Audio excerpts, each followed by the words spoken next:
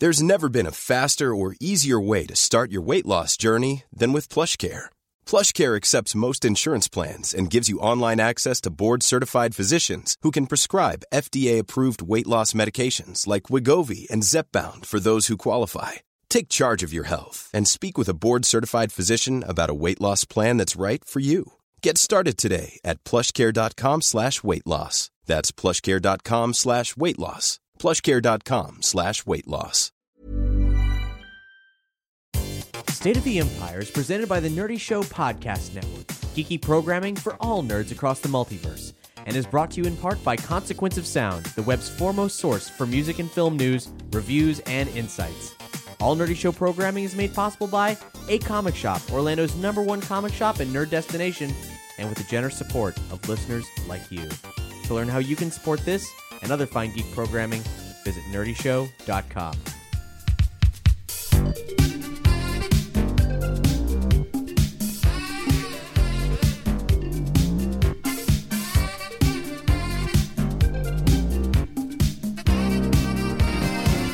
Welcome to State of the Empire, Nerdy Show's Star Wars speculation podcast, where we look for news in Alderaan places. Hi, I'm Cap. Hey, I'm Doug. Hey, I'm Matt. And Star Wars Celebration Europe 2016 has concluded.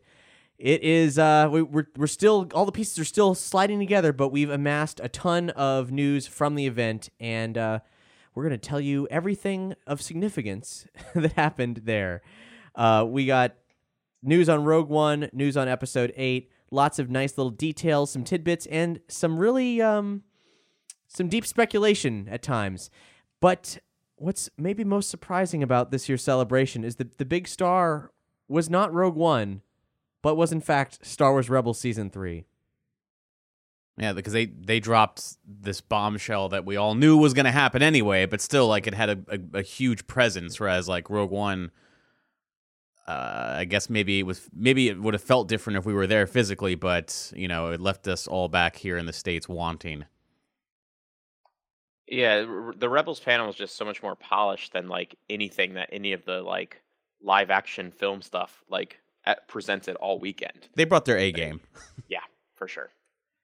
Yeah, you want to see what that's about? Well, there's a trailer for the third season of Rebels, and hey, even if you're not watching the show, watch this trailer. Check it out. Much like the Season 2 trailer, it's going to give you plenty of reasons why you might think, shit, I should probably be watching that show. Yeah, the tone is on point. That's the thing. Like, every time, like, I remember seeing the trailer for Rebels Season 2 and being like, yeah, but is the tone in the show going to be that dark? And it was. Like, it totally was. And if this is your first time to State of the Empire, welcome. We'll go easy on you. We discuss all facets of the Lucasfilm family, especially Star Wars, of course, and we hide the deep, dark spoilers behind the blast doors. So you'll be able to listen to the entire episode up to a point, and then we'll have a clearly denoted section where you should only go if you want to learn the secret truths of Star Wars. Now, sometimes it's speculation, but it's speculation that we have a pretty good track record on. Mm-hmm. So, I guess let's take it from the top. Let's talk about Rogue One, what little there is to talk about. It comes out this year, December 15th.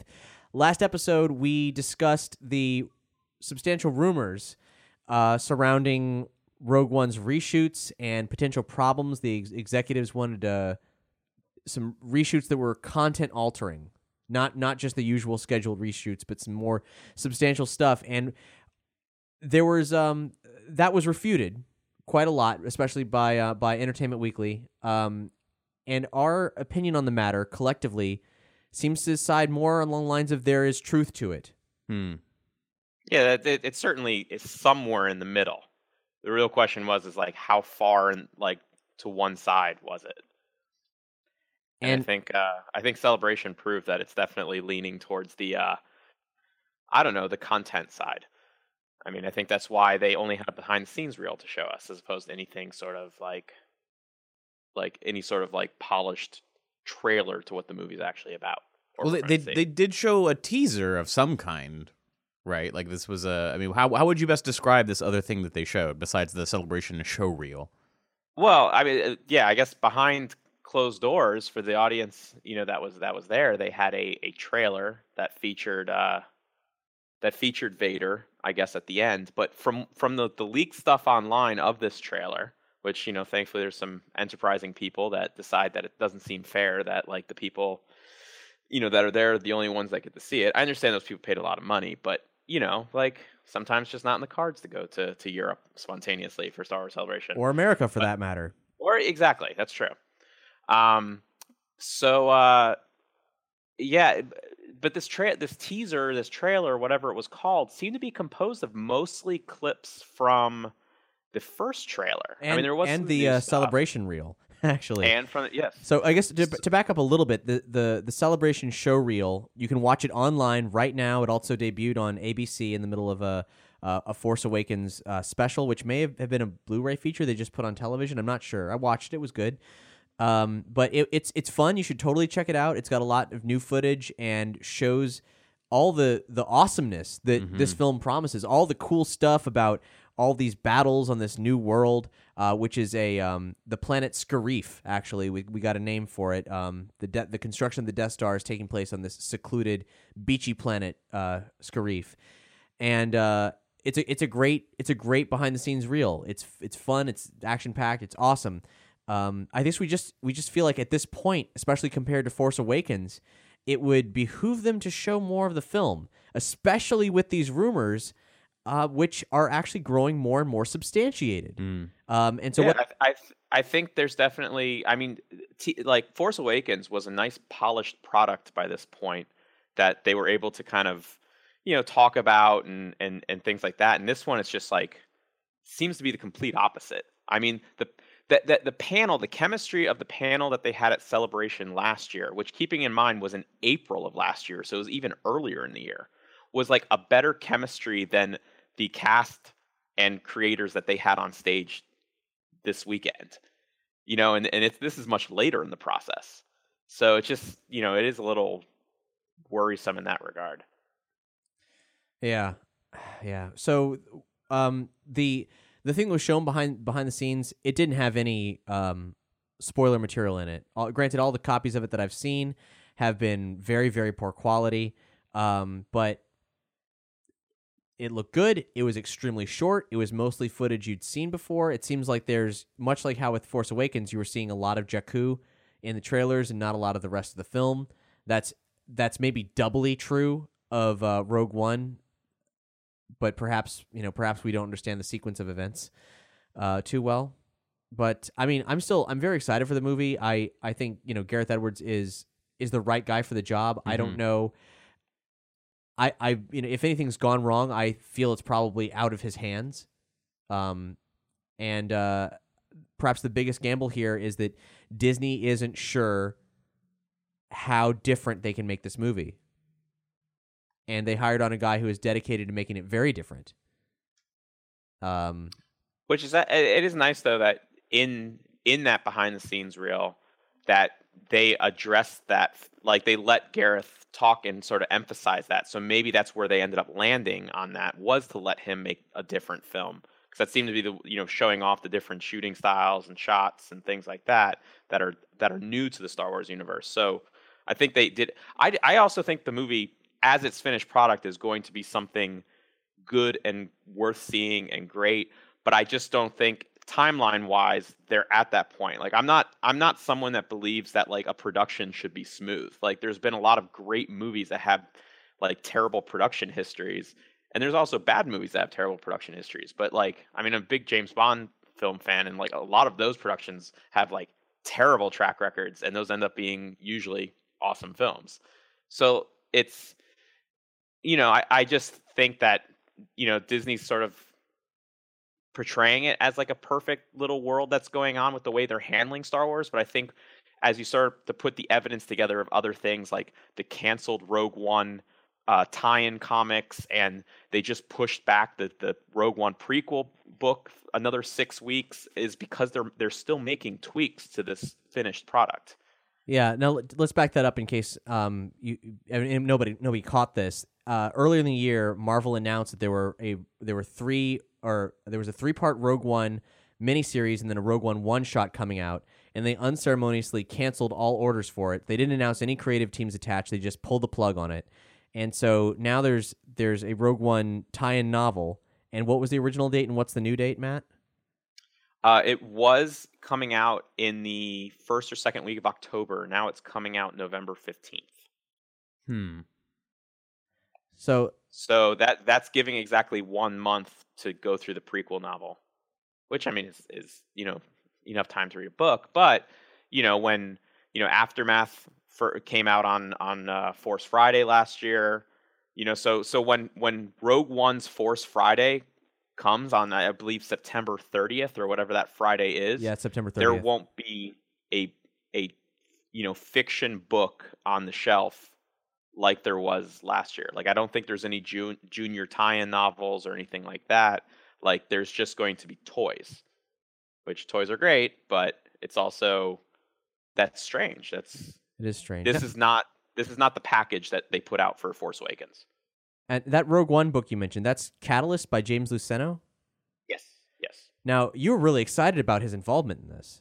I am, because he is as far as the adult fiction writers, he's even back in the old EU, he was obsessed with these connecting all the dots of various pieces of the total Star Wars lore, that like all the comics that were coming out before, like in the prequel era, right before the Phantom Menace even dropped, like he was like tying together that Darth Plagueis and Darth Sidious were like pulling the strings on all these different like random events and putting it all together in this like awesome tight universe that like the Sith were manipulating. And so when he wrote the Tarkin novel, he also started to reincorporate ideas from the old expanded universe of the way like the Imperial military worked and certain personnel and things like that. That's why they put him in charge of that Tarkin novel. And now he's writing Catalyst, that it seems like the point is to make this bridge that goes from Geonosian design of the Death Star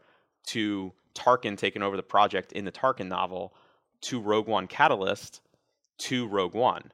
So I think that's kind of, it's being sort of like finally directed, but I think the delay involves what is being changed with the film itself. But I think the book itself is in really good hands. I think he's not the best Star Wars writer, but he's the best at tying in the lore. That's cool. I mean, there's plenty of reasons why this film can survive really unscathed, and I hope it does. We did get new details on vehicles and characters from the film. They did their, I guess, what is now an annual tradition of Star Wars Celebration, which is they rolled out actual film models and costumes in a special exhibit. So we got the Rogue One exhibit this year, and I guess next year in Orlando for Star Wars Celebration, we're going to have the Episode 8 exhibit. I cannot fucking wait. Yeah. That's going to be awesome. So we were shown off the TIE Striker, which actually leaked in some images a while back, and it's a TIE fighter with half of an interceptor's blade-like wings. It's really cool looking. And the description of it, as seen in the exhibit, is a streamlined variant of the classic TIE fighter design. The TIE Striker is designed for atmosphere patrols over important ground-based installations. The versatile design can also soar in space, where it can accompany traditional TIE fighters in chasing down enemy starships. We also saw Krennic's Imperial Shuttle. That's Director Krennic, the big bad. And this thing is pretty intense because you got to remember, Rogue One takes place before A New Hope, and he's sliding around the galaxy in, I guess, what only Imperial wealth can buy you, a terrifying ship, very reminiscent of an earlier version of the thing Kylo Ren flies around with. This is a Delta Class T-3C spaceship. I don't know what that means because I'm not the Star Wars file that knows all the ship data, but it's very geometric and it has folding wings. And we'll post to where you can check out all these costumes and ships as well. There's really great photos on comingsoon.net. It could very well be one of a kind because he is the director of like the experimental weapons branch, of the Empire. It's true. In fact, here's his description, which was posted along with his costume. As director of advanced weapons research for the Imperial military, he is obsessed with the completion of the long-delayed Death Star project. A cruel but brilliant man, Krennic has staked his reputation on the delivery of the functional battle station to the Emperor. We did get some heroes as well. So a lot of them were what we already got from the Entertainment Weekly expose on Rogue One, but here's some that I felt had a little bit of additional context. Baze Malbus. The harsh reality of his Imperial-occupied homeworld has hardened him into a pragmatic soldier and crack shot with his heavy repeater cannon. Baze has a bravado that provides a stark contrast to the spiritual centeredness of his best friend and moral compass, Chirrut Imwe. Now, in the photos, you'll see that heavy repeater cannon they mentioned. Holy shit, that's a piece of hardware. That's...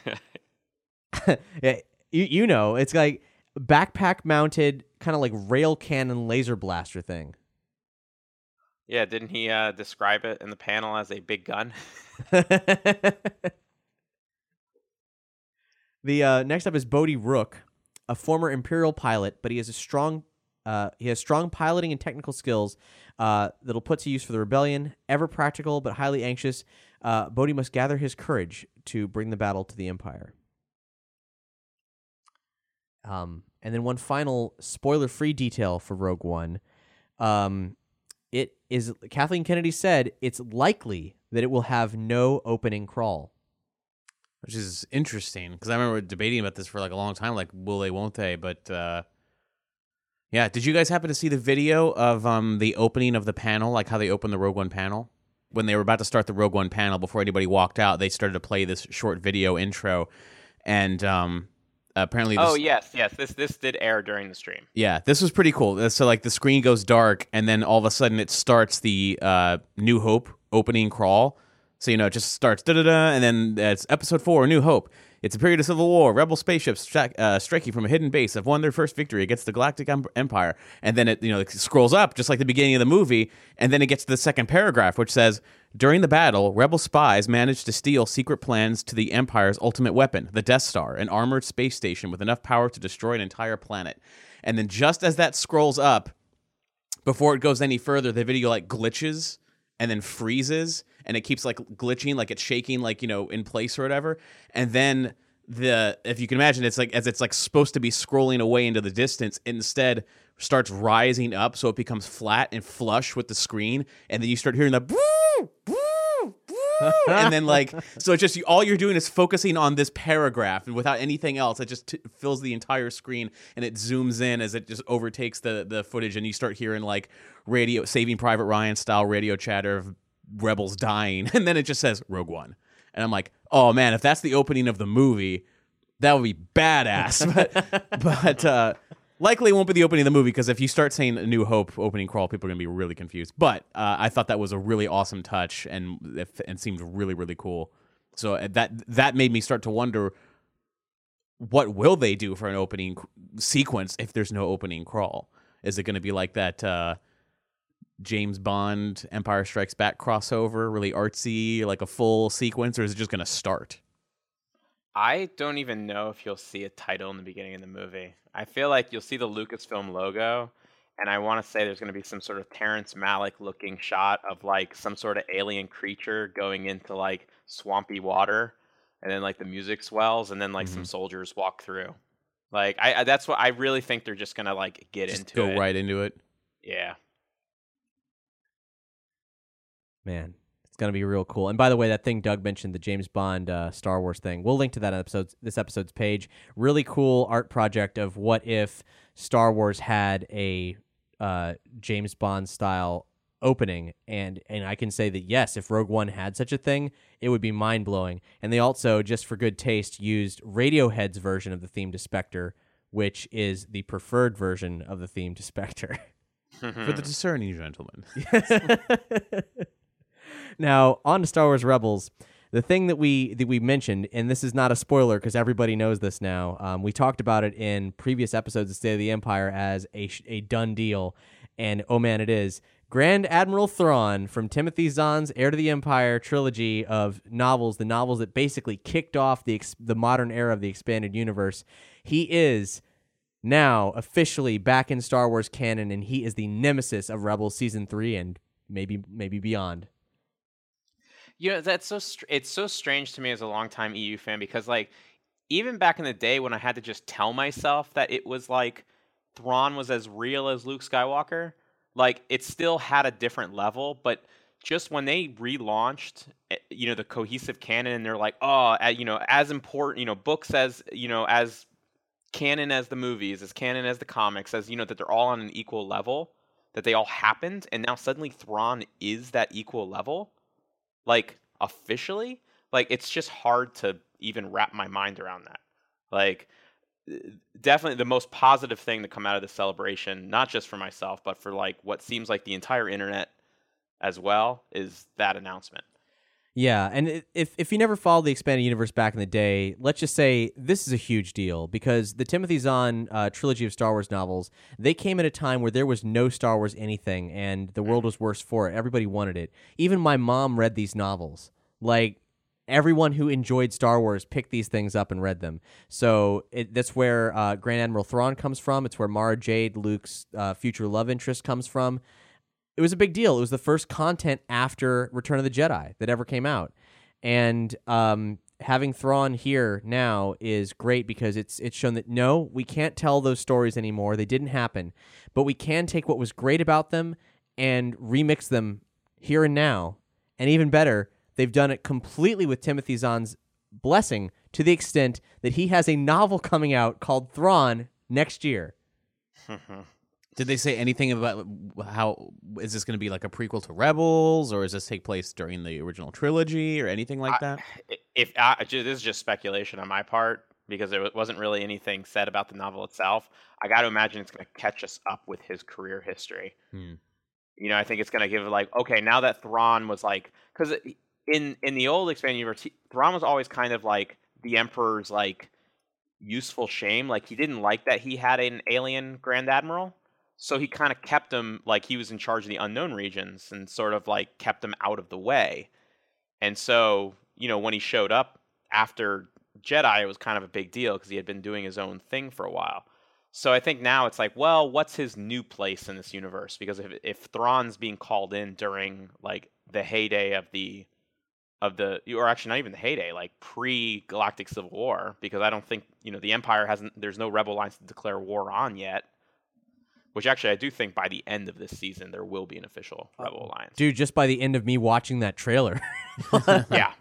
Like all the pieces are coming together in that trailer. We have they're taking the old like theft of like what used to be like a famous theft of X-Wings to like, bolster their Imperial fleet. It looks like they're doing a Y-Wing heist in the Rebels trailer. And Wedge Antilles and a TIE fighter squadron defecting, which has always been a big deal that the Rebel Alliance was, the real experienced soldiers were primarily made up of like defectors, people that know how to fight. A young Wedge Antilles. If you watch this trailer, you will see a young Wedge Antilles in fucking TIE fighter gear defecting to the Rebels. Mm-hmm. Damn! That's so cool. And also weird sighting in there. The same ship class as Dash Rendar's Outrider is now officially canon. Yeah, which Dave Filoni explained was because the designer of the original Outrider is currently working in the design department on Rebels.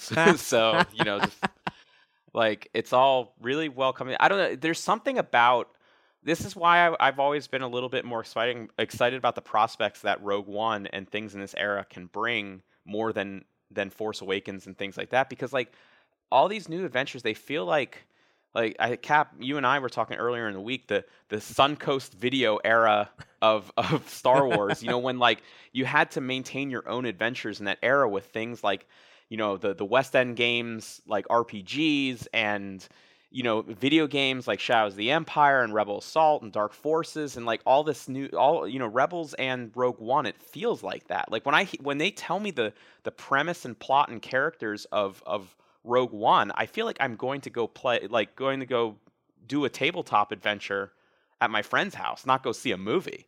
Like that's what's exciting about this era. And so, they're getting that part of this portion of the new Star Wars universe across. Oh, they are, and they're sampling wherever they can to further emphasize that.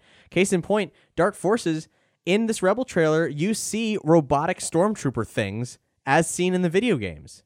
Yep. Yeah, they look like the Dark Troopers from Dark Forces. Like they no confirmation on that yet, but they certainly look like them. As soon as I saw those things, I was like, I know that weird shape. I know what that is. It's crazy.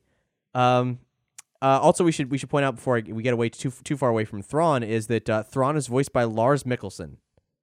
That's Mads Mikkelsen's brother, and he sounds really cool.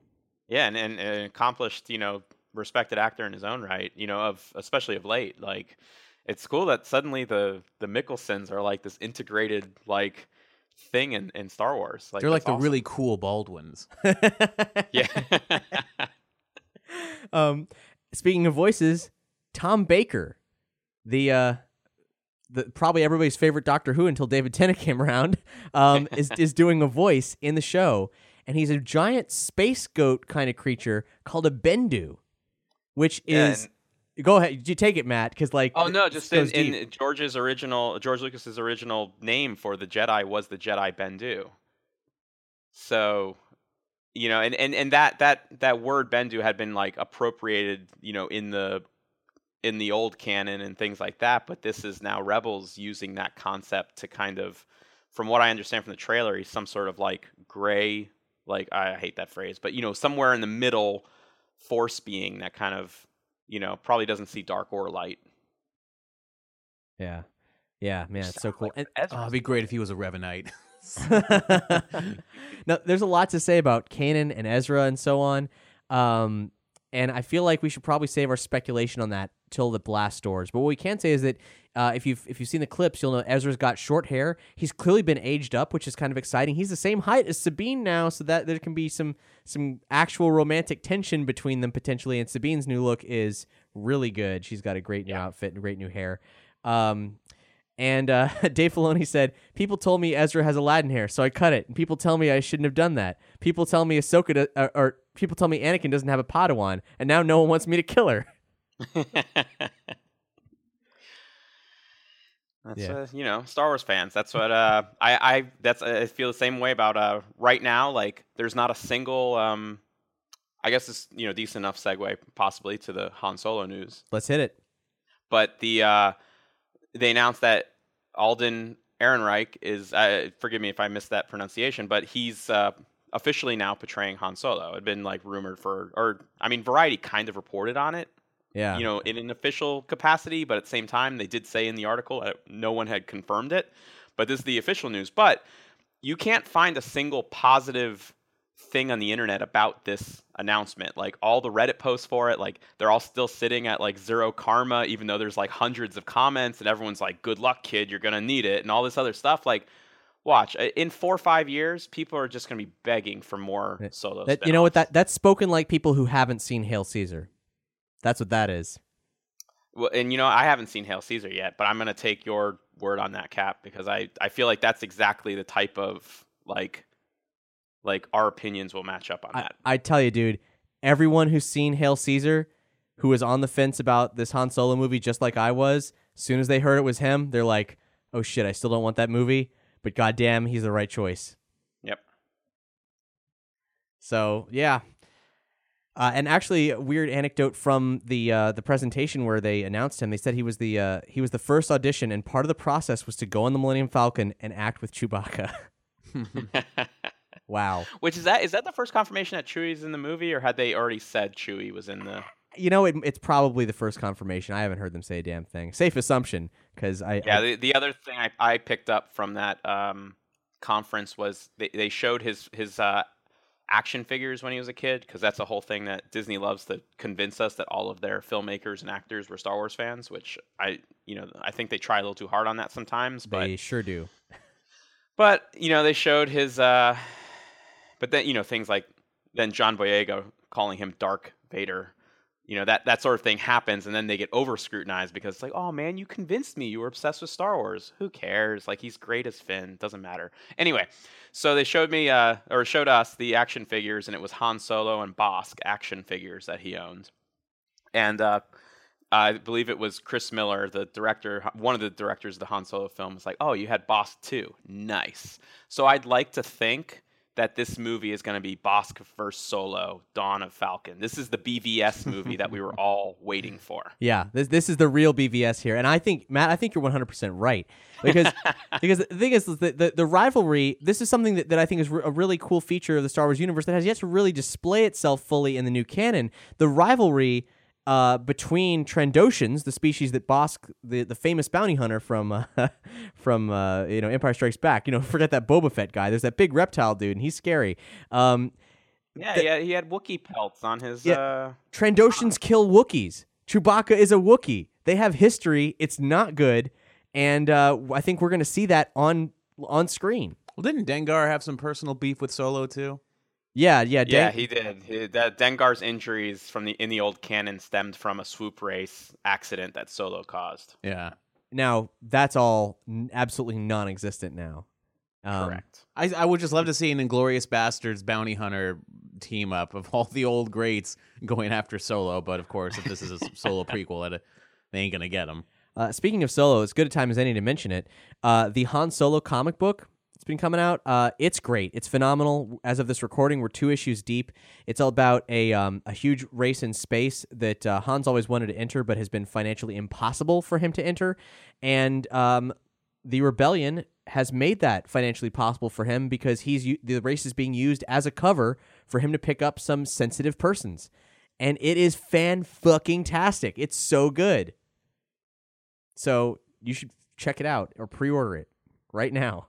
Yeah, it plays nicely into Han's post-Return of the Jedi career as per the Bloodline novel that he is a professional race team manager. Yeah, just the fact of him entering this race, the Dragon Void, just him entering it, and a human entering it at that, is huge. Like, his fame from being in this race, canonically, will have been absolutely through the roof.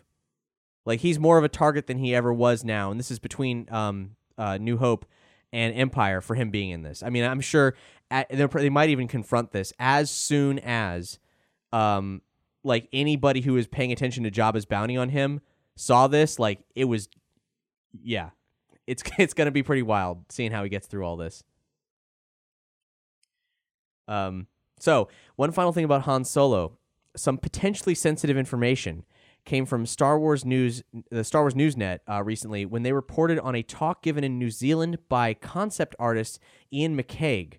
And we're going to have a lot more about this conversation behind the blast doors. But what he said about the Han Solo film, and this has been contested whether it's true or not, he kind of did a blanket statement of refutement for anything he was reported as having said.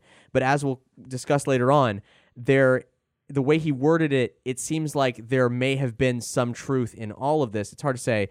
Lawrence Kasdan actually wrote the script for Han Solo before he began work on Episode 7. And paraphrasing McCraig, he says, "It's by far the best Star Wars script and one of the best scripts, period, that I have ever read. I laughed, I cried, I did all the things you should do when reading a good script. You're in for a treat." We'll see. Yes, we will. Now moving on to Episode 8, a.k.a. Space Bear, which we learned this weekend was the production name for Episode 8. I would love to get a Space Bear t-shirt. I look forward to when those hit eBay. According to Hamill's Twitter, the shooting wraps actually this coming week on the 22nd, July 22nd. And Rian Johnson, he actually spent 6 weeks at Lucasfilm working out the story for Episode 7 while The Force Awakens was still in production. And he realized early on in 8's production that it had to start right after 7. So hence them having to go back to that island in Ireland with the very sensitive environment and reshoot.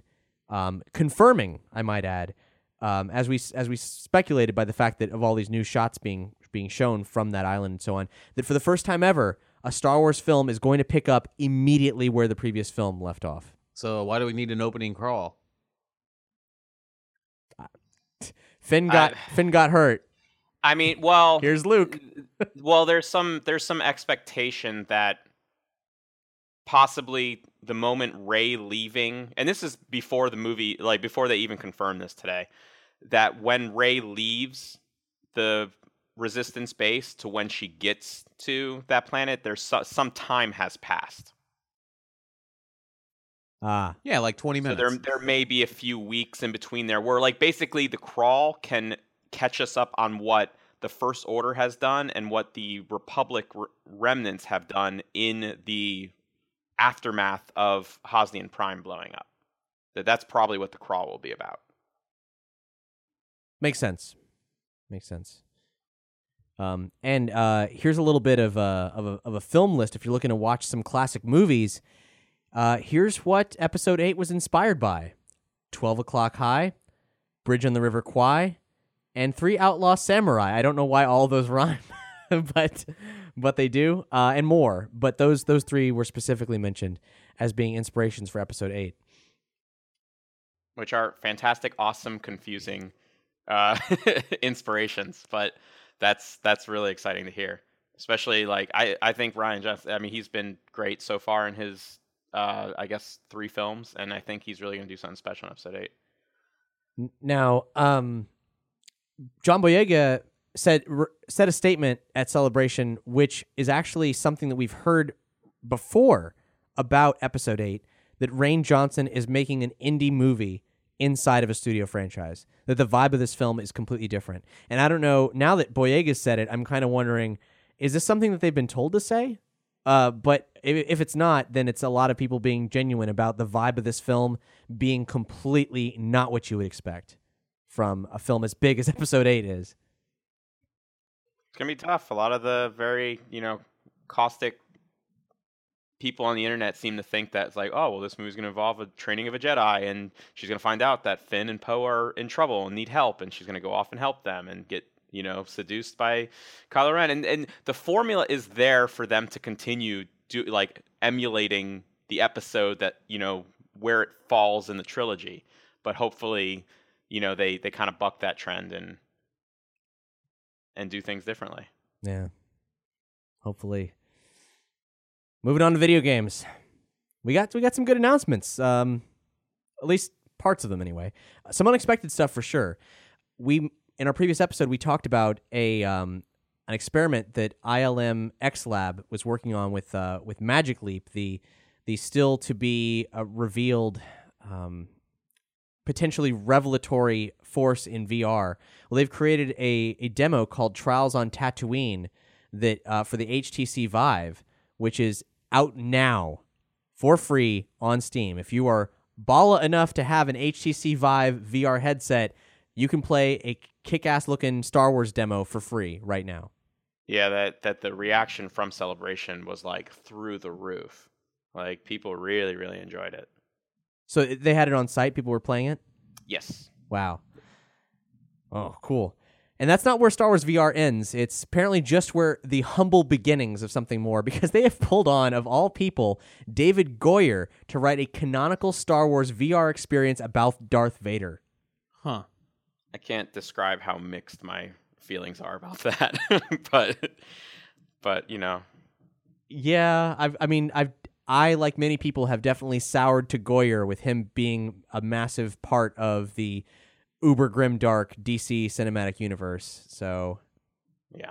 Maybe this is just like a level of you play Anakin at the Jedi Temple when he's killing the younglings. It's got to just swing your lightsaber around at waist level for lopping off all the heads.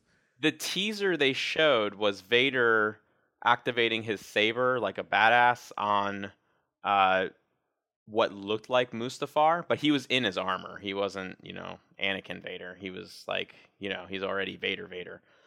Which fuck! It's kind of a shame when you think about it, because I do want, I wish there was more time for Vader to have been human form Vader. That's just one of my regrets about the prequels, but that's just an aside. Now, the reason I had that little outburst there is that the story arc immediately following Vader down in the Star Wars comics has Vader in a somewhat subterranean mining planet, plenty of lava, very Mustafar-like, and granted, they don't need to pull on Goyer to do that, but they could potentially they could potentially adapt that. Vader down the video game. That would be cool. But then you play Vader against all the rebels. But then undermining the fine work of Kieran Gillen, and why pull on David Goyer? Yeah, and I mean, I don't think Goyer would even put himself in that situation where he wasn't doing something that he felt was his own. He talked about how with the whole, like, he doesn't want to say that you're watching something or playing something that you I forget the it's like, oh gosh, I wish I could remember the phrase that they used for the person that's in, like, basically you are interacting with where you are. Like, you can open a door, or you can move objects around. So, like, you are influencing. That's what they call it. You are an influencer of this story. And it is a canon story. So, I mean, I imagine it's going to play out as it is destined to play out. But, you know, you do have some impact on the story. We got 2 more items here. One, Battlefront. They announced that the Death Star expansion. The character's going to be Chewie and Bossk, further emphasizing the importance of that relationship there. And the final expansion for Battlefront is going to be a Rogue One tie-in. It's going to be Scarif. Pretty cool. That's going to be pretty dope. You know, they announced that the heroes and villain for that pack was going to be Jyn and Krennic. And I just hope that it goes beyond that. It's also the new vehicles from the movie, the new soldier types, I just want to be the full complement of Rogue One. Yeah, go out with a bang, right? Like, yes. Are they also releasing a Death Star expansion? That's what we just talked about. That's Chewie and Bossk. Oh, I gotcha. Yeah. But Rogue One is the final expansion for Battlefront before Battlefront 2 comes out. Gotcha. Okay. Although the way they made it sound when they talked about it was that the idea was that you'd be able to go to the theater and see Rogue One and then go home and play Rogue One. So it might release the same day, or I don't know if that was just the way they were phrasing it. Like, there was no date put on it except December. So we'll see if it's like just before or just after. The final piece of video game news is that EA and Visceral Games' unnamed Star Wars title is officially coming 2018. This is the thing that's potentially drawing from Star Wars 1313, the amazing canceled Lucasfilm or LucasArts project that's helmed by Amy Hennig, the writer of the first 3 Uncharted games. I have a quote from her. She says, "The reason we're collaborating with Lucasfilm so closely is we're writing an original Star Wars story with new characters, locations, tech, creatures, you name it. The end goal is by the time the player has finished playing, they feel..." Millions of people have lost weight with personalized plans from Noom. Like Evan, who can't stand salads and still lost 50 pounds. Salads generally for most people are the easy button, right? For me, that wasn't an option. I never really was a salad guy. That's just not who I am. But Noom worked for me. Get your personalized plan today at Noom.com. Real Noom user compensated to provide their story. In 4 weeks, the typical Noom user can expect to lose 1 to 2 pounds per week. Individual results may vary.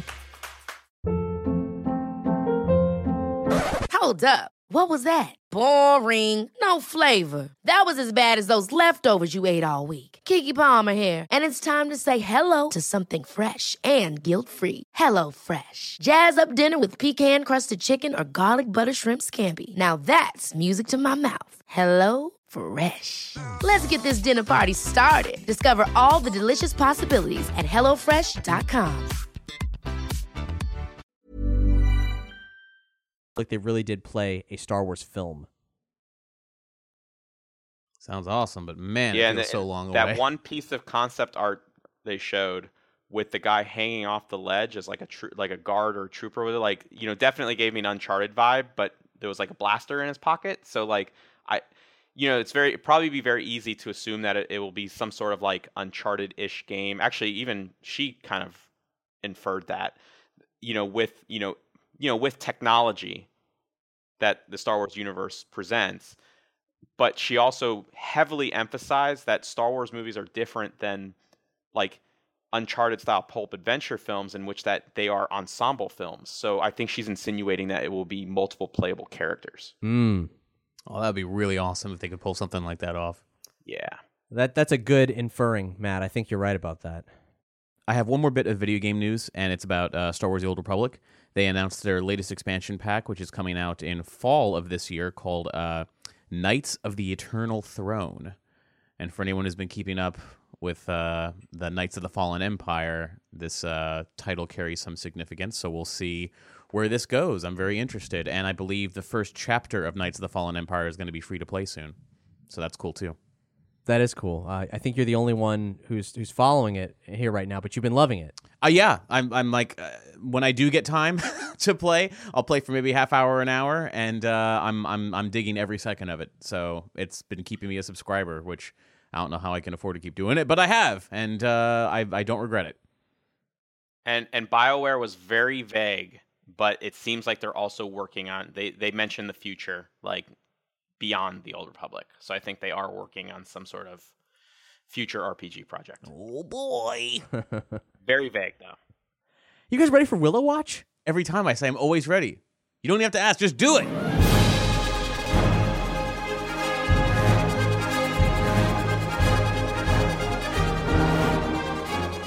Willow. All right, Willow Watch. Stop me if you've heard this one. I cannot remember if I mentioned this on an episode or not, but in the Gem and the Holograms comic book, Pizzazz, Gem's arch rival from the Misfits. Have I talked about this? Is that the pet Mad Mardigan? Yeah, she has a cat named Mad Mardigan. Yeah. Talk about this? Mm-hmm. Well, recently, and this isn't, I suppose the existence of Mad Mardigan is really the piece of news, but recently the cat was profiled in the back of an issue because they have like character bios. Uh-huh. Nothing about Willow added to it, just a further emphasis of a cat named Mad Mardigan. So that's cool. But here's the real item. I got an email from Bob Dolman, the writer of Willow, the other day. Oh, yeah? Yeah, here's what he said. I'm in Stockholm, and guess what there are lots of in Sweden? Willow fans. I got asked by a small film and TV studio here called Cinemantrix to give a Willow talk. It went great. The focus was on writing, kind of a writing workshop. So as I told Willow stories, people raised questions about their own creative process, and I answered only from my Willow experience. So interesting to use a movie as a template for talking about creativity and not wavering from it. It was really effective. I could tell as I was in it, and then afterwards, the feedback confirmed it. Willow, all those years ago, and yet it's still in the world, and the Stockholm people were totally into it. Ignore the bird, follow the river. That's awesome. Mm-hmm. Yeah, so to my knowledge, I asked Bob if it was filmed. He said it wasn't filmed. If anybody has any footage from that would be awesome to see. I haven't seen a lick of it hit the internet yet, but it sounds great. But hey, if you want to hear what the screenwriter for Willow has to say, you need look only further than our Willow Watch special, where he spoke to us at length about, so many great stories from the process of creating that film. So if you have any if you have any love for this child, then you should check out our Willow Watch special. Forget all you know or think you know.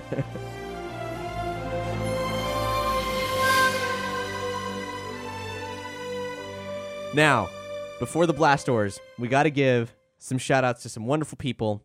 State of the Empire and all the programming on the Nerdy Show Network is entirely listener-supported, and we rely on you to keep the show afloat. There's lots of ways you can do that. If you go to nerdyshow.com/support, you'll see all those ways. They include one-time donations. You can subscribe to Patreon, and you'll get all kinds of bonus perks from the Nerdy Show Network, including outtakes from State of the Empire, extended discussions, and so on, or even just the three of us talking about movies. That's all on there.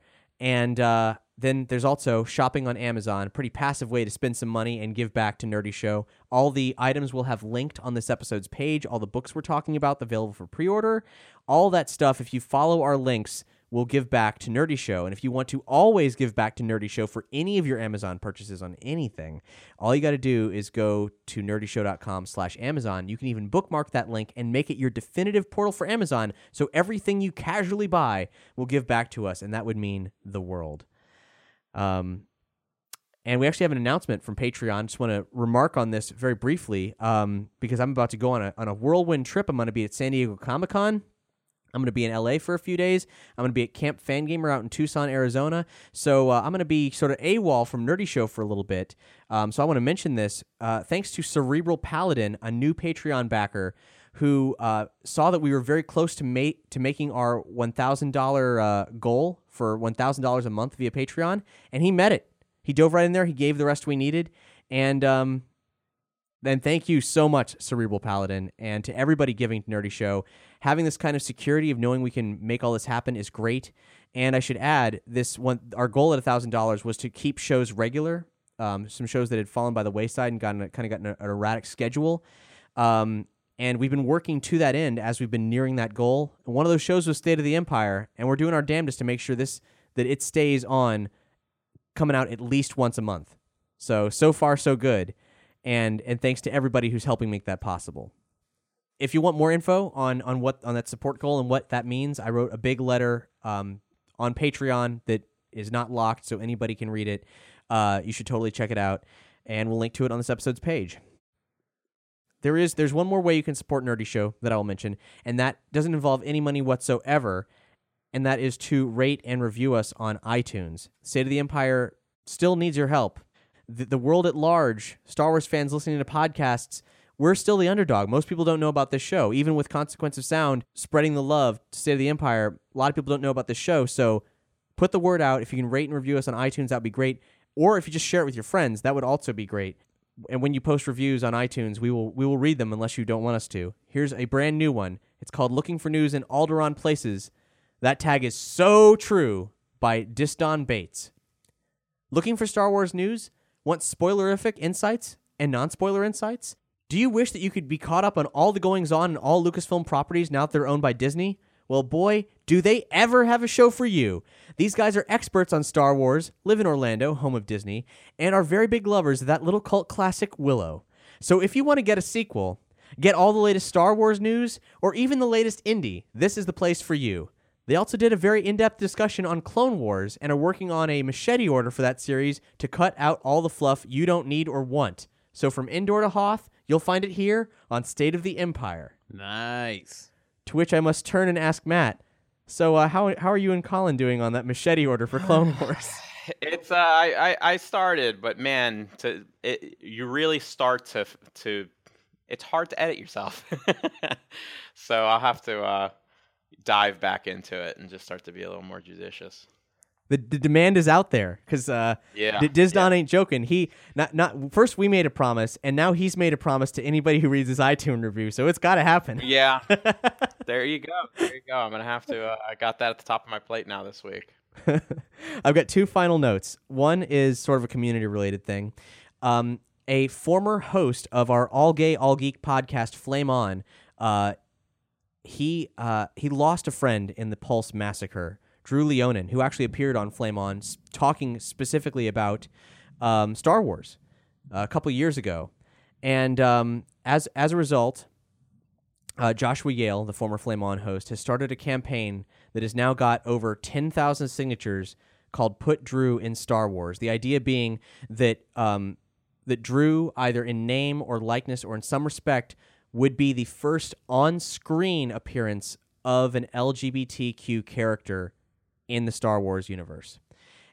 And the response has been fantastic. Mark Hamill has retweeted it. So we're going to link to that, to where you can put your signature on this to voice this and pay tribute to someone who a diehard Star Wars fan of the highest order, who tragically lost his life, and could be a great statement about the inclusion that has always been in Star Wars, or at least in the modern era of Star Wars, but has never actually found its way into anything with a moving picture. So it's a great opportunity to make the inevitable happen. And as you watch Joshua's video, you'll really see where he's coming from on this. It was always going to happen at some point, but why not make it a tribute to a Star Wars fan who couldn't leave to see the next film? So, somber note. Let's switch over to something else. Right before the blast doors, a final thought. This is a great quote from one of the closing panels of the show at Star Wars Celebration. Kiri Hart of the Lucasfilm Story Group. She and her group have mapped out a story and timeline across multiple platforms many years in advance, many exhausting years in advance. We have a great honor to have responsibility for, so we want to be really careful with that, not only for Star Wars, but with Indiana Jones, which we're all really excited about as well. So the Lucasfilm Story Group is hard at work on a timeline for Star Wars that's apparently spiraling in all directions over a huge span of time. Not just that, but Indiana Jones as well. Yeah, Lucasfilm Story Group working on Indiana Jones is music to my ears. And I suppose I could have made that a little indie inquiry segment. Here's a whip crack just for fun, but it wasn't quite enough. I can hear the Rathars scratching at the door. What do we got to do? We're gonna open the blast doors. Oh shit! For those of you who stay with us this long, thanks so much for listening. We'll see you next time. But yeah, here they come. Here they come. We're gonna open the blast doors. Open the blast doors. Open the blast doors. All right, Cap. Before we jump into this, I think we should dedicate this particular blast door opening segment to the biggest fan of this section of the show, Jiang Wen. Who was so excited to open the blast doors at Star Wars Celebration that he yelled out a character death during the panel. We salute you, Jiang Wen. You're a true trooper. You love to go behind the blast doors. Yeah, okay. Now I read the transcript of what was said, and reading the transcript didn't make it that clear to me. Oh, well, go back and look at Alan Tudyk's face. Okay, because I didn't see it. So no, I haven't seen it, and I only read like the written transcript of it, and I'm like, oh, well, that could be open to interpretation. It doesn't necessarily mean that guy dying, but I mean, granted, I didn't see it, so it could be totally different within context. Yeah, who's the character who dies? He referred to as Donnie Yen's character dying, which is Chirrut, I believe. So now here's the thing. I honestly think that's more of a cultural thing. Like, I think he sees this movie as telling a story that's already happened in the universe. And so he's just like, oh, you guys just want to know what happens. And so, like, I don't think he treats death as, I think the inevitability of death to him for these characters wasn't necessarily a spoiler. Yeah. And he didn't understand that. And then he kind of like caught on. And well, I don't know. I'm it's just not a making spoiler to me because conjecture I'm here. assuming they're all dead anyway. Yeah, Like, if this film was done right. I can't do that because there's no way these days you can make a $250 million film without leaving sequel possibilities. And yes, many will die, but I don't think it'll be Jyn Erso, and I don't think it'll be K2. Well, he didn't say either of those. He just said the exact people who you would expect to die. You mean like if you look at exactly. I think her team will die. Yeah, you look at any war ensemble film, they almost all die. So it's not a surprise to me. Like, the blind guy. I mean, the blind guy you're sending into a war zone doesn't make it. Oh, how surprising! Yeah, which is why I don't think people haven't they're not. Mostly people feel bad for him. They're not tearing him a new one on the internet. Like, it's more of just a very unfortunate type of thing because he was already kind of lost with the whole language barrier thing, and he didn't know what else to say about his character except that he had a big gun, and so he kept talking, and then he started talking about how his character reacts to his friend dying, and it's like, oh boy, Jiang, I know like you're a big fan of this segment of our show, but like we don't, not everybody listens to State of the Empire. Hopefully most everybody in that room does, but not everybody. But as far as other Rogue One stuff, what about that supposed sneak peek at what looks like it could be Bail Organa? Yeah, pretty cool. That's it. Yeah, that's awesome. That would be but you know what? Like, that's such an awesome thing that you would think they wouldn't want. They know people pull these trailers apart. That's my only thinking that it's not Jimmy Smits. Like, maybe it's Bail Organa, but like I want it to be Jimmy Smits. Yeah, so do I. And I can't imagine they would let that get released. But then again, this is the same group that decided to spoil Vader's appearance in this movie through a dumb EW fluff piece, and then follow that up with a closed door trailer that is probably just, from what I've understood, it doesn't look like a shot that will probably even make it in the movie. It was just a collection of shots from Rogue One, and then Vader doing something and breathing, but it probably won't even be in the movie. So, there's some weird stuff going on with this movie, and I think just based on where it is in its production, that it's just not ready to be shown in the kinds of ways that we expect it to be shown at Celebration. Now, as far as Rebels goes, we haven't mentioned the finale because in case anybody hadn't watched season 3, we didn't want to spoil it. There was some weird stuff happening with the discussion about Ahsoka and whether she's alive or dead, because we did see a shot of her walking into a doorway. And I guess the question now is, was it symbolic? Yep. Dave Filoni said that he and George Lucas had discussed for years Ahsoka's arc, and that and in Filoni's opinion, he didn't see any more story for Ahsoka after the confrontation in Rebels Season 2 in the finale. And to me, that just blows my mind because, like, yeah, Cap, as you're saying, like, I didn't see that as her end. And as we had discussed earlier in the week, like, for Ahsoka, I don't see that as her arc coming to an end. Like, this is the first time that she's faced off against her master. Like, it works for Luke because if you take it chronologically, you have, Ahsoka dealing with Anakin, and then all of a sudden she realizes that, he is Anakin, and she goes and she confronts him, and then she loses. And so when Luke goes to Bespin to do the same, you suddenly worry. You're like, oh shit, is that going to happen again? But I don't know if, like, we know what happens to Luke. If Rebels came out before Empire Strikes Back, that maybe that works that way. But because Empire came out first, I don't think this works for Ahsoka. I mean, Filoni also talked about some untold Ahsoka tales in a panel the day before, in which the end of the Clone Wars show was there was going to be a couple arcs where it was Ahsoka on her own in the Coruscant underground trying to forge her own life, and she had a love interest and things like that. But she was going to end up working with some Mandalorians to try to help retake Mandalore, and that was going to be the final arc of the show. And she decides to contact the Jedi Order and say, hey, I found out Darth Maul's on Mandalore. Like, I'll help you. And so Anakin and her reunite, and Anakin tells her how proud he is of what she's done, leaving the Order and growing up and things like that, and then was going to symbolically hand over his clone unit to her, in which they're all wearing like orange and white armor in her honor, and then have a tearful goodbye because Anakin and Obi-Wan were going to be called back to Coruscant because the Chancellor's been kidnapped for the start of Revenge of the Sith. And that was going to be the last time they ever see each other. And like Ashley Eckstein starts crying on the stage because she hadn't heard this yet. And it that's kind of a beautiful ending to Clone Wars. But I don't know if Rebels, if they had followed through with ending her in the season 2 finale, if that would have been a good end to her arc.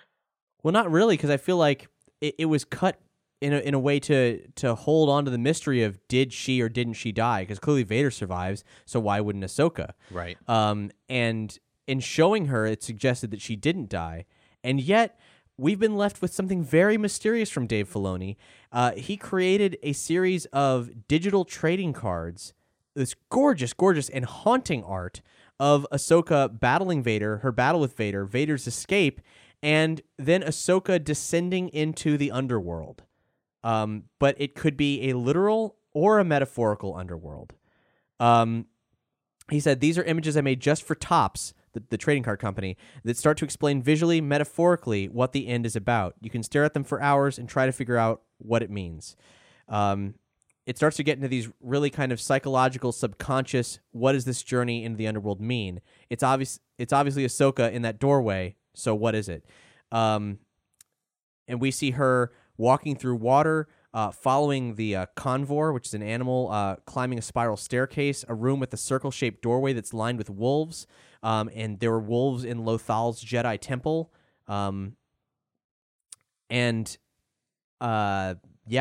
So is it possible that Ahsoka escaped into maybe a Jedi temple beneath the Sith temple on Malachor? Is that possible? Or is this... that was one of the untold Ahsoka tales that Filoni mentioned, was that she was going to get involved with the dark side nexus that the Jedi temple on Coruscant was built on top of.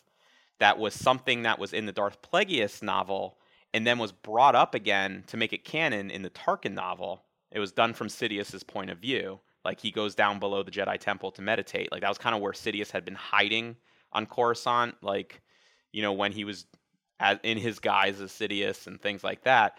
And so there was a story arc from Lucas and Filoni that was going to deal with that. And now all of a sudden, Filoni has once again put her in a dark side temple underground thing. So I don't know if like those two things are connected. And also the Ahsoka book has been seemingly delayed. I guess you could speak more to this, Matt, but to what looks like where the mid-season break for Rebels Season 3 would be. Yeah, according to Amazon, and that's the only source, it's gone from October to December 6th, which is probably when the mid-season finale is going to be. So the last time we see Rebels before Rogue One comes out.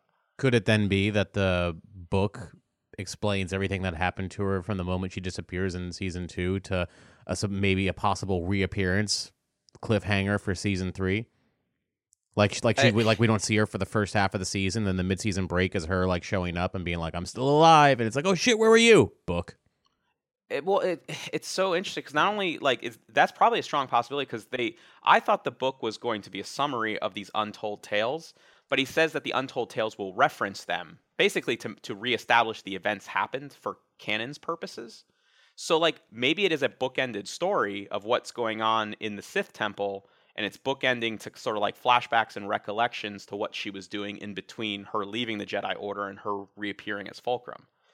Now, there's a weird thing, like Pablo Hidalgo said on Twitter, everyone's pointing out, like, Filoni said he was thinking about getting rid of Ahsoka until the fan reaction, and then the quote that Filoni used at the Ahsoka panel was, or rather the Rebels panel was, I reconsidering, Ahsoka playing a role in season 3, and that he might be able to find something for her. And so, but Pablo Hidalgo was asked, Wedge Antilles in Aftermath said he knew Fulcrum back when he was a rebel soldier. Ooh. And Hidalgo responded, don't worry, like we've planned for this. Like essentially like we know what we're doing. So either that means the Fulcrum identity still continues, doesn't necessarily have to be Ahsoka, or that was confirmation of like, no, Ahsoka will come back as a rebel still being Fulcrum.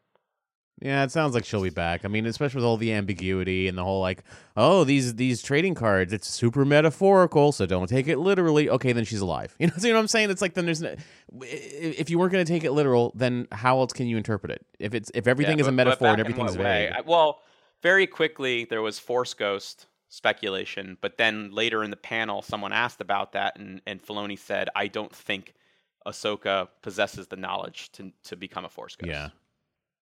So I mean, she wasn't at the end of Return of the Jedi, so neither was Qui-Gon. neither was old Anakin anymore.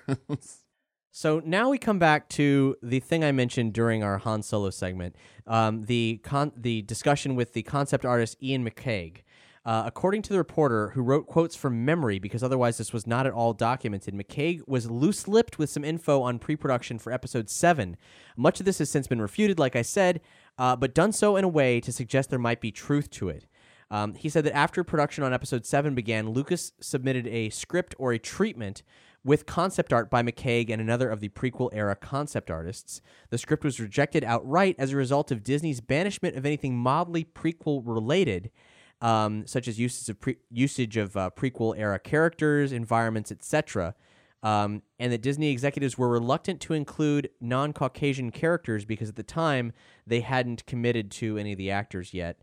But McCaig implied that some of the material from this rejected treatment from Lucas was in fact adapted into the final film in some respects. And he feels that he has some perspective into Rey and Anakin and lots of weird stuff. I'll start with the Anakin stuff. He says the story was told as a rough outline, but involved Luke being guided through further Jedi training and the creation of a new order by the Force ghost of Anakin.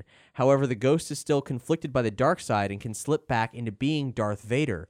This was accompanied by concept pieces of a half-human, half-Vader face, with the Vader side slowly growing over the course of the film to overtake Anakin entirely.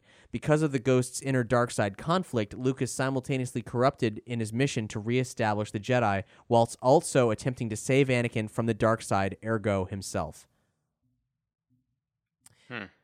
Which is very strange, to say the least. That doesn't sound like a new story worth telling, quite frankly. I feel like we've exorcised those ghosts literally and figuratively, and that's over. Mm-hmm. But here's the Rey stuff, and that's a little bit more interesting. He mentioned how Qui-Gon and Shmi Skywalker had a romantic affair in early mid-drafts of The Phantom Menace, and some of it still appears in the film. And he also said, and this is paraphrasing again, though none of these prequel-related concepts were able to be used outright, these ideas remain in the Lucas ecosystem and filter through. And then he spoke this quietly and almost certainly said, according to the reporter, and now we have a new Skywalker. Which implies either that the Qui-Gon Shmi relationship is now paralleled in Luke's relationship with someone new, giving way to Rey, or that Shmi had a secret kid with Qui-Gon, and that sometime between that and her getting killed, and maybe Anakin not visiting, there's another Skywalker out there. And I mean, why would Owen Lars never mention that? I don't know. But maybe it happened before he met Shmi. Maybe. I don't know. Yeah, I mean, it was a decade. So the response was, alas, the report has many inaccuracies, not through any malicious reporting, I'm sure, but errors accumulated in the retelling. I'm afraid I must decline any further comment. The Star Wars movies are like the best Christmas presents ever, and it would spoil it for many if I were to give away too much beforehand. Many inaccuracies is what he said, not outright wrong. So for Lawrence Kasdan writing the Han Solo script before Episode 7, there can be some truth in any of this, no matter how strange it is. I mean, and also, Rian Johnson is probably like tearing up whatever initial thing anyway that might have even made it through to, the skeleton that became Force Awakens. So, it doesn't have to bleed through at all. But yeah, I don't know. I don't know if we'll ever know the intention. Like, I wonder if it'll be as crazy varied as like, all the history that's known about the very first drafts of Star Wars. From different names, to different planets, to different Vader and Anakin being different characters and all that sort of thing. Like, how much we'll ever know in full. That doesn't seem to be like a Disney type thing to show us or tell us.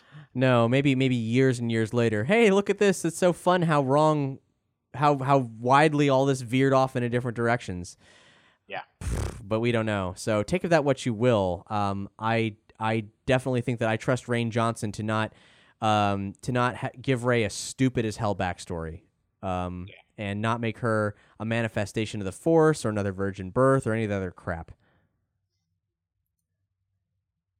If her background even factors into Episode 8, I might add, because that might not be something. I mean, granted, it's one of the overarching questions of the new trilogy, but that might be an Episode 9 thing. Who knows how long they're going to stretch it out? Well, I'll throw it. So the new Aftermath novel came out very recently. Yes. In the last 2 weeks. And it's a big deal. Actually, I can't believe I neglected to bring it up. No, actually, I just put it together too. Sorry, Star Wars Celebration. I'm still getting out of it. It's been weird hours keeping up, but there is a new character in Aftermath that is very he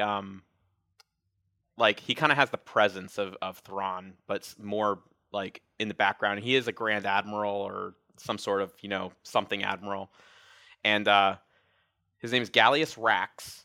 But over the course of the novel, they're giving us flashbacks to his youth. He grew up on Jakku, and eventually came under the tutelage of Palpatine and his Palpatine's inner council, like Mas Amedda and Tarkin and Wolf Yularen and all those guys that were on the Death Star. Why does everybody want to go back to Jakku? Well, he was put in charge of the vague quotes was finding something buried on Jakku for thousands of years. Ooh. That's why everyone wants to go back to Jakku.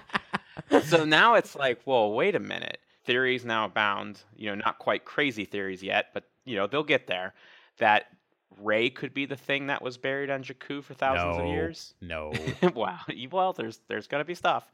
And, everything from a Sith temple, maybe Jakku was the, where, the Sith, the whole thing about, at last we'll have our revenge. Maybe that's where the Jedi destroyed all the Sith. Maybe that's, that was their final battleground. The other thing, we're going to find out something. So the last Aftermath novel comes out January 31st.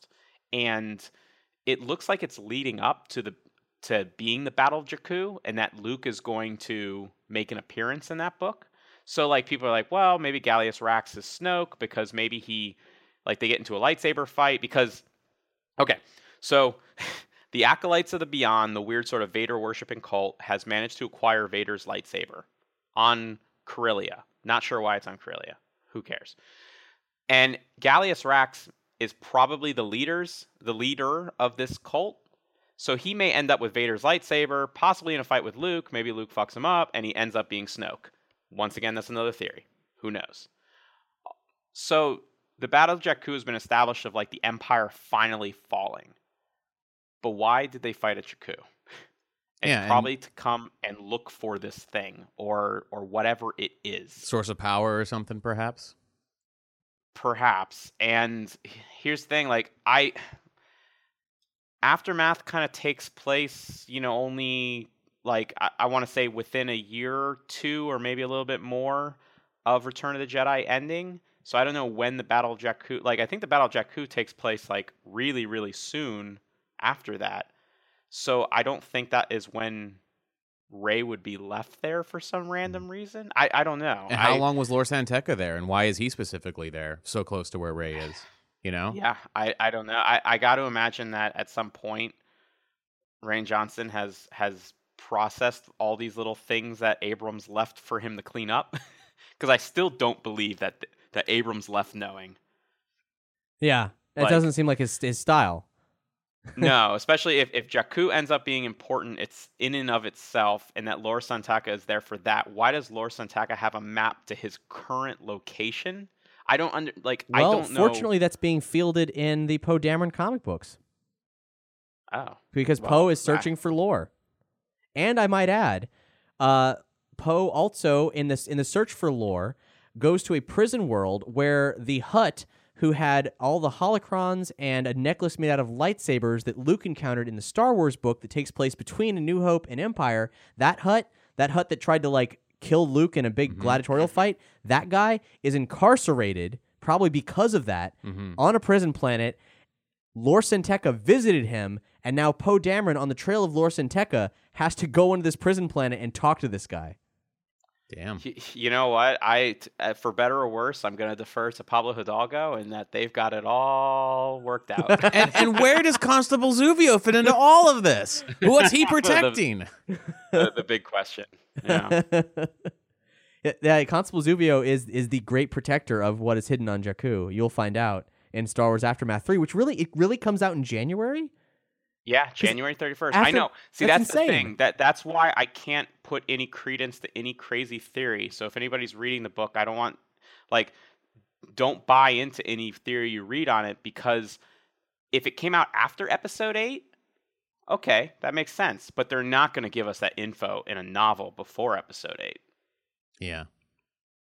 So I think everybody's got to temper their expectations of what's going to happen in Empire's End, which is the name of the last Aftermath novel. And people did not love the first Aftermath novel, but they do love the second one. And we actually have it's getting good. Like, the new characters have really come into their own, and the writing style is like, I'm used to it now. And also, if no one wants to read it, the audiobooks for Aftermath, because of the way Wendig writes, the audiobooks are fantastic. That's really cool. I didn't know that. What I wanted to say is that if you're curious about a review of this new Aftermath chapter, well, there was one kindly posted on the Star Wars Spoilers Facebook group. So we run a Facebook group that is for all this crazy, fun, weird, spoilery stuff. And Stephen Peckham wrote a fantastic review on Aftermath that you should definitely check out, and we'll link to it on this episode's page. It was a great review. And he asserted that if you didn't read the first one and don't want to because no one likes it, you don't need to. You can just read the second one. Yeah. So, all that said, that's all we got for this episode of State of the Empire. And we will see you in August. And granted, I'm going to be out at San Diego Comic-Con, and the Star Wars panel's happening there. They might reveal something. Whether I'm going to be able to see it in person, I highly doubt, because Hall H is super difficult to get into. But We will report on it as soon as possible. If anything of significance happens, maybe you'll see us sooner than it'll have to be August because I'll be traveling. But we'll be back ASAP with all the latest. And if you want to keep abreast of what's going on, then you should definitely follow both of our Facebook groups. Well, there's the Facebook page for State of the Empire for our general purpose news, and then of course the Blast Doors, the spoilerific discussion at Star Wars Spoilers. If you search for Star Wars Spoilers, you'll probably find it on Facebook. So yeah, that's all we got. If you have any insights, feel free to contact us. In the meantime, taking us out is a track by nerdcore rapper Ambush Vin featuring Silence. It's called Darth Perfectus, and it's from his record Sci-Fi Music, which is actually kind of a fan fiction concept album of a sort of multiversal franchise fusion. And he's created a character called Darth Prefectus, who is trained by Darth Vader. So here's some Star Wars fanfic nerdcore. Thanks so much for listening. Bye, I'm Cap. Bye, I'm Doug. Bye, I'm Matt. Force lightning, unplug your power cord. Turn your lights out. I'm a Sith Lord. Darth Perfectus, make sure they all die. Make sure they all feel the power of the dark side. It all started way before I came into my current form. Evacuations, earthquakes, and violent storms. They tried to mimic me, bury me as a result of my tyranny. As a totem Christian and Muslim prophecy. Ain't no stopping me, power had no limitations. I could have murdered child when he was writing Revelations. Red infestations, bubonic plague creations. Engineered the pyramids that took over a nation. With mystic incantations, veteran and reincarnation. What you facing is worse than the myth you call Satan. I'm wasting my time being in human form. I tear apart your galaxy, you've been warned. Extra dimensional, nobody enter my space. I leave you with dementia. Silence describes my distinction. Wipe humanity from the earth, extinction. Force lightning, unplug your power cord. Turn your lights out. I'm a Sith Lord. Darth Perfectus, make sure they all die. Make sure they all feel the power of the dark side. Force lightning, unplug your power cord. Turn your lights out. I'm a Sith Lord. Darth Perfectus, make sure they all die. Make sure they all feel the power of the dark side. It all started with the thunder, cloud cover, surreal scenes. Hot swampers and ice caves and death fleas. I was the king of the planet for the invasion. The rebel station murdered my nation's civilization. With population 1, I was forced to live among all the outer realm beasts. Camouflage myself with dung. I knew the day would come when I would come loose off the edge. Avenge my people's death, time to begin my revenge. I felt the tinge of hatred, didn't know its beginning. Until I start celebrating when evil started winning. And now I feel his presence. I aim my blaster at you. Flung that shit right out my hand. Damn, it's that Vader dude. He got me for his pin. Can't move, can't breathe. Choking on my own blood. Took me down to my knees. My thoughts betray me. The evil in my heart made the Sith Lord smile as the world went dark. Force lightning, unplug your power cord. Turn your lights out. I'm a Sith Lord. Darth Perfectus, make sure they all die. Make sure they all feel the power of the dark side. Force lightning, unplug your power cord. Turn your lights out. I'm a Sith Lord. Darth Perfectus, make sure they all die. Make sure they all feel the power of the dark side. I'm nice with the lightsaber. I even rival Vader. We gotta keep it low from the Emperor. He's a hater. Only supposed to be two, a master and apprentice. I'm plotting on making it one when they both finish. Treachery travels through my mind all the time. I ain't trying to hold back. My Sith Force don't bind. I watch from Endor, the Death Star exploded. The Emperor is dead. Will Vader be promoted? Until I seen Luke carrying his dad's body. I was hiding in the forest with my laser beam shotty. I jacked his X-Wing, took off the hyperspace while they thought the Sith was dead and began to celebrate. I was plotting my course back to the outer rim planets. I won't come back in a way that the Jedi can't manage. Damage reputations and bring back the Federation. God Perfectus, retaliation, the end of a nation. Force lightning, unplug your power cord. Turn your lights out. I'm a Sith Lord.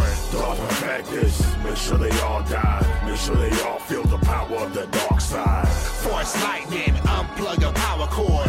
Turn your lights out. I'm a Sith Lord.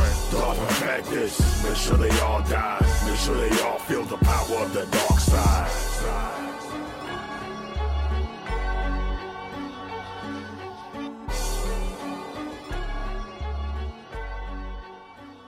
Thanks for listening to State of the Empire.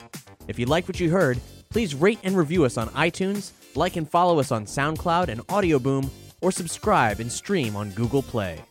As listener-supported entertainment, we rely on you to keep this and other shows on the Nerdy Show Network alive by telling a friend or funding the network via Patreon. Any size contribution gets you exclusive outtakes, episodes, and images from across the network, and there's even more perks available. Just head to patreon.com/nerdyshow. To find out how you or your company can underwrite this or other Nerdy Show programming, visit nerdyshow.com/sponsorships. For more podcasts, articles, community forums, and other awesomeness, visit nerdyshow.com and be sure to follow Nerdy Show on all your favorite social networks. If it's geeky, we've got it covered. Hey, it's Danny Pellegrino from Everything Iconic. Ready to upgrade your style game without blowing your budget? Check out Quince. They've got all the good stuff, shirts and polos, activewear, and fine leather goods, all at 50 to 80% less than other high-end brands. And the best part? They're all about safe, ethical, and responsible manufacturing. Get that luxury vibe without the luxury price tag. Hit up quince.com/upgrade for free shipping and 365-day returns on your next order. That's quince.com/upgrade.